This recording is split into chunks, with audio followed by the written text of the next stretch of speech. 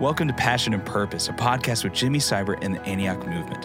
Whether this is your first time with us or you've been with us for a while now, our desire is that by the end of our time together, you can say that you've fallen more in love with Jesus and have a greater passion for Him and His purposes in the earth. Thanks so much for joining us, and we hope that you enjoyed today's episode.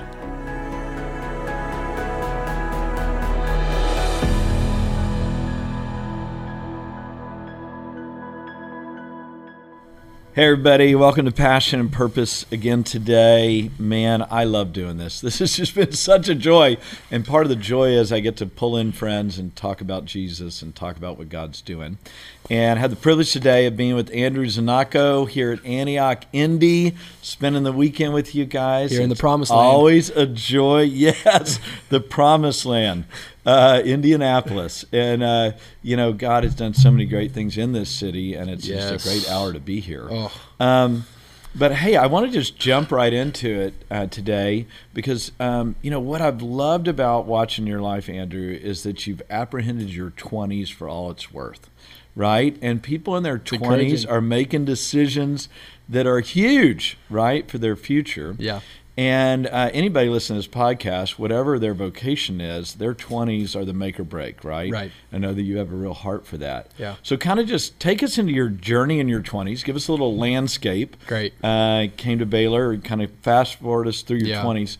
And then let's talk about specific things you think were key so that, where you are today was really determined by what you did in your 20s. So give us a little background. Yeah, okay, great question. So came to Baylor, great family, Christian background, the whole deal, but never connected the dot of really walking with Jesus. Mm-hmm. So the first Wednesday night, I'm a freshman at Baylor.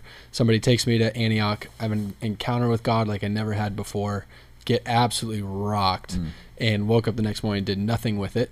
So in and out of life group. So guy Matt Armstrong tried to disciple me, and I basically would show up every 3 or 4 weeks and be like, basically, here's my sin. I'm not that worried about it. What do you want to talk about? Oh, Lord. So that was pretty much my freshman year. Sure. And then towards the end of my freshman year, so right around my 20th birthday, somewhere right around there, just kind of wake up one morning and just had that morning where I was like, you know what? This is a joke. This life I'm living is a joke. It's going, everything's fine, but I am dead on the inside. And I just knew it. I didn't need anybody to tell me. So I was like, well, okay, time to make a choice. What are you going to do? You're going to just continue life this way and play it out, and this is how it's going to go? Or are you actually going to give your life to Jesus, actually give it over and see if He can do anything with it? Great. So I was like, well, I guess I'll give my life to Jesus and see what happens. So it was really like a switch moment. I mean, pretty much was immediately really hungry for God, didn't know what I was doing, but jumped right into life group, was immediately the weirdo in life group, sweating after worship and breathing hard, and didn't know what I was doing, but trying to spend time with God, still struggling, all that stuff. So the next 4 months, God really turns my life upside down, tears away everything I thought I knew and loved, but I fell in love with Jesus along the way.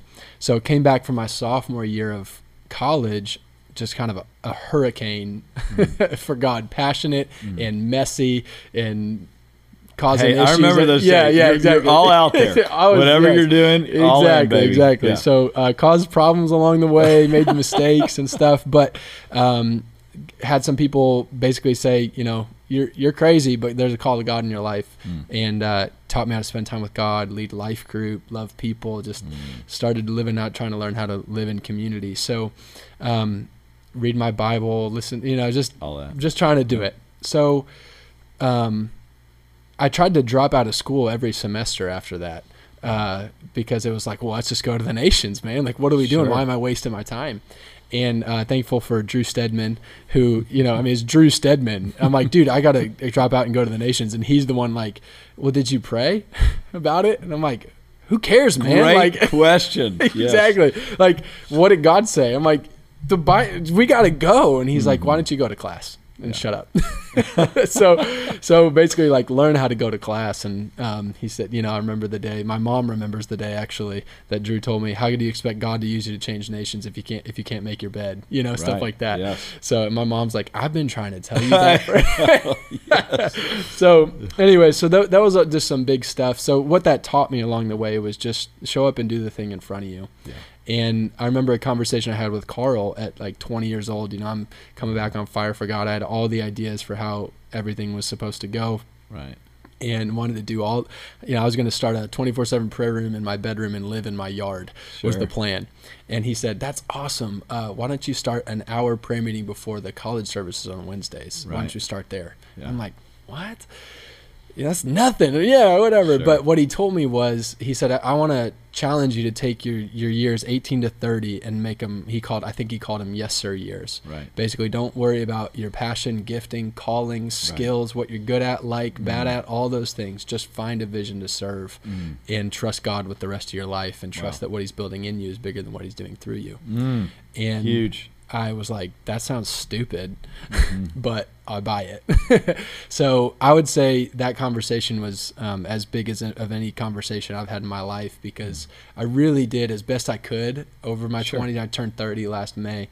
I sold out for that as best I could. And that was probably the biggest thing for me along the way. Yeah. So you have this radical encounter with God, right?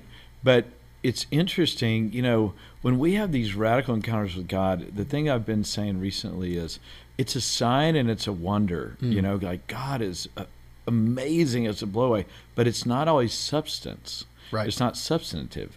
It's what we do at the encounter ultimately that creates the substance or the anchor or the foundation. Totally. And I mean, you see it all through the scriptures. It's like people get healed and walk away. Right. So, yeah. Okay. So, hey, I want these encounters with God. They are catalytic, but they're not ultimately the long play. Yeah. The long play is an obedient life.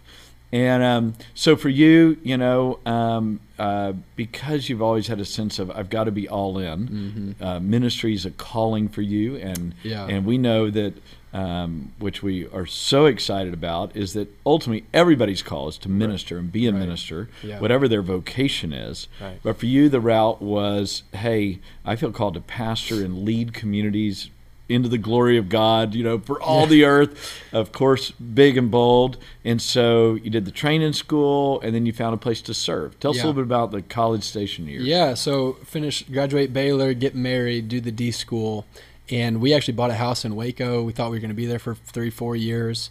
But coming to the end of our D school year, everything we were involved in was kind of wrapping up, and so we could tell time in Waco was done.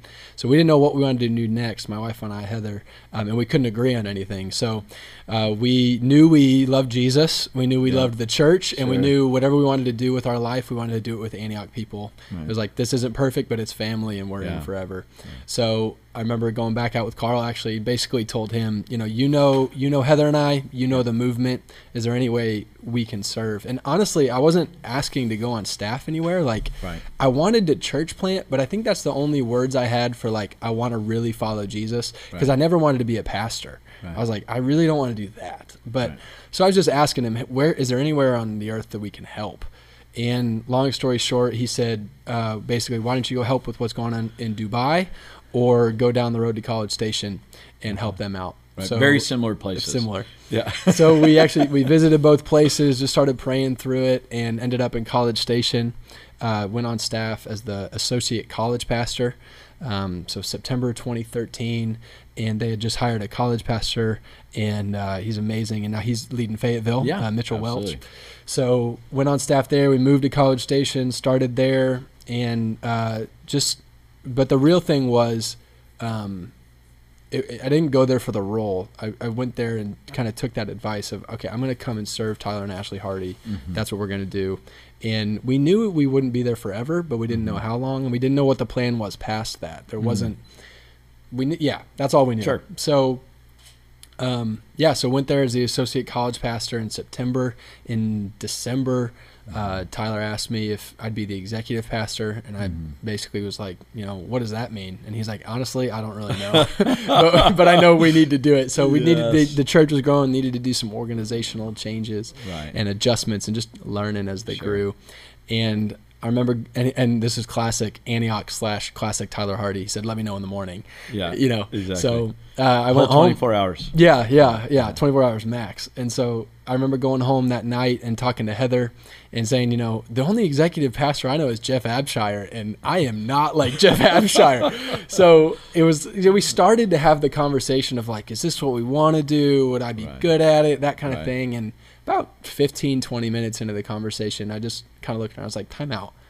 Like, we came here to serve Tyler and Ashley. They're asking us to do something, so it's yes. And it was so freeing because I was like, oh, I don't need to like assess my calling in life because my role is changing. And I don't need to decide. And I told Tyler the next day, I sat down with him. I'm like, hey, man, I'm all in for whatever. But here's the deal. Like, I actually might suck at this, but I'll work really hard. Right. And if I'm bad at it, it's your fault because you asked me to do it. So, great. But like, yes. I'll give you everything I got, but I'm not convinced I'm going to be good at this because all I know is this seems administrative and I'm not that, but I'll try real hard. Yeah. And he was basically like, cool, we'll take, we'll run with it. Yes. And so, that's what I think has been helpful time after time through my 20s was my role or my calling, my value, my identity wasn't ever attached to a role or a city or an environment or a task or anything like that. Right. It was always attached to serving a vision.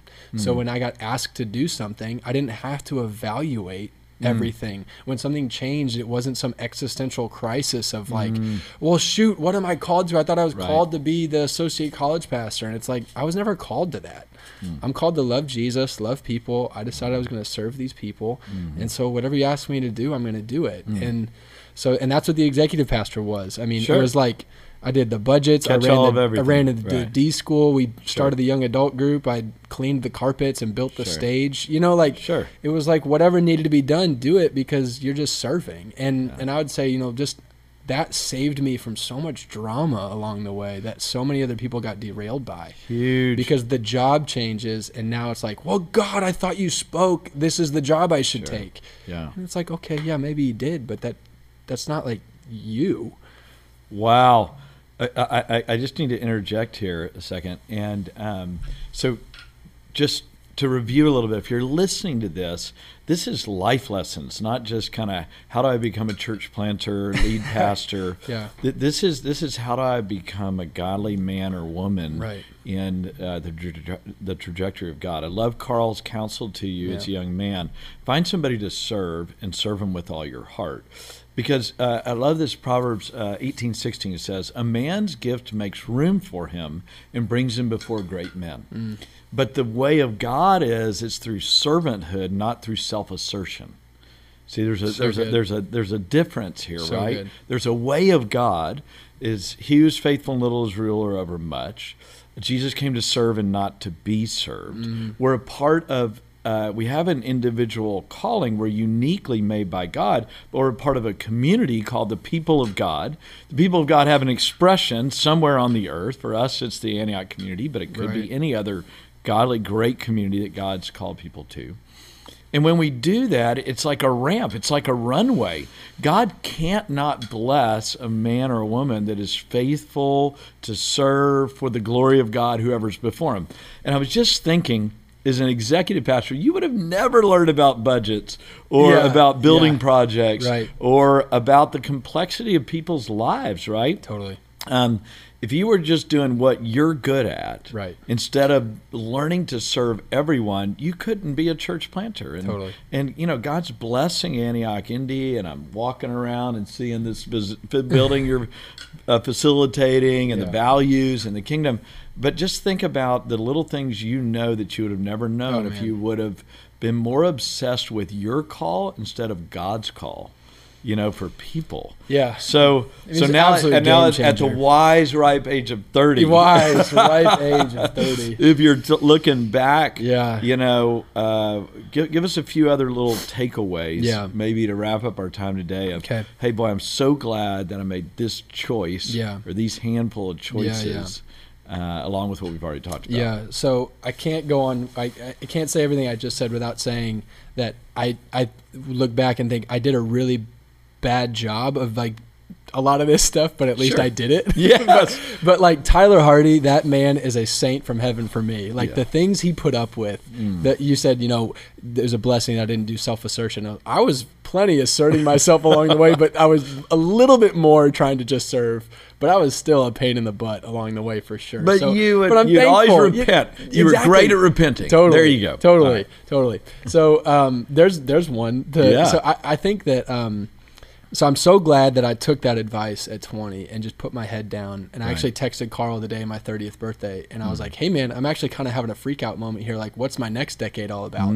Because I actually, even coming here to church plant, like this wasn't my idea. This came out of a conversation you and I had. Yeah, right. I was on staff in College Station, and Tyler pulled me aside a couple months after being the executive pastor. He's like, hey, man, when do you think you're getting out of here to do the next thing? And I'm like, dude, I can't even think about that right now. I'm trying to learn how to do the budgets, And I just was like, when it's time for me to do my next thing, you and Jimmy are going to have to call me, being whatever. Sure. And 2 months later, you were like, hey, would you ever go to India and start a church? And I was like, wow, okay, let's think about that. So even how I got here, like it wasn't ambition. It wasn't ideating and brainstorming. Sure. It was just trusting God that, there's not the one thing God can't do for me is say yes to him.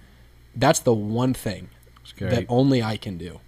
And if he put me together and put calling on my life and destiny, gifts, passions, all these sorts of things, like I should be able to trust him with those things, that he's not going to forget them if he put them there. Right. But I'm the only one who can learn to say yes to him and learn character and all those sort of things. So that's a broad category. So there's lots of specific things in there, but I'd say over the course of my 20s, that's what I had space to do, because I wasn't worried about my gifts and calling. I had space to focus on character and realize, okay, how do I try to be faithful with the finances that I have? How do I try to invest in the people around me? How do I try to serve? And how do I try things I don't think I'm going to like and then realize, I actually kind of do like this, and that's okay. Sure. How do I learn how to work hard on stuff I really don't want to do? Right. How do I, whatever, it's like the latest nights I ever had in College Station were the things that I had to put in 8 times more work because I was bad at it. Right. But the board meeting was coming and they needed reports, and I had to learn how to do Excel. You know what I mean? And then they look at it for 3 minutes, but and say, cool, looks good. And I'm like, great, so it's just like, great, learn how to do those faithful, just learn how to be faithful and trust God with you. Yes. But you learn how to follow God. Yeah, and maybe this is the way to wrap up for today is that God's plans are good and not evil for every one of his children. Right. But you're going to have to get to a place where you trust God with that part of it and do what you can do to create the right environment for God to move. Totally. And that's what I'm so grateful. You created a great environment for God to tee you up for what you're doing today, which is impacting people's lives powerfully. Everybody I've been with so far here at Antioch, you just see the life of Jesus, the values, all the stuff that God did in you. And I always think it's interesting, because every once in a while it happens, and it's happening with you, is that you leave home one way, and when God changes you, then he brings you back home. Yeah. So you would have never landed back here if you wouldn't have had that journey of serving another house, if you will. Yeah, absolutely. You wouldn't have come back home to lead this house. Absolutely. And I'm so proud of you. Thank you. Encouraged about what God's doing, and so grateful that you've forged a way for other people in their 20s. So I just want to shout out to everybody in their 20s. And even if you're 40 and you miss these issues in your 20s, you can go back and lay a groundwork, because God's plans are good and not evil, to give you a future and a hope. Amen. It's just what he has for you as we create those right environments. Amen. All right, so we're wrapping up Passion and Purpose for today. Yes, thanks, we'll see you guys again next time. Thank you. Thanks so much for tuning into this episode of Passion and Purpose, a podcast with Jimmy Seibert and the Antioch Movement. For more information, please visit jimmyseibert.com and antioch.org. We'll see you next time.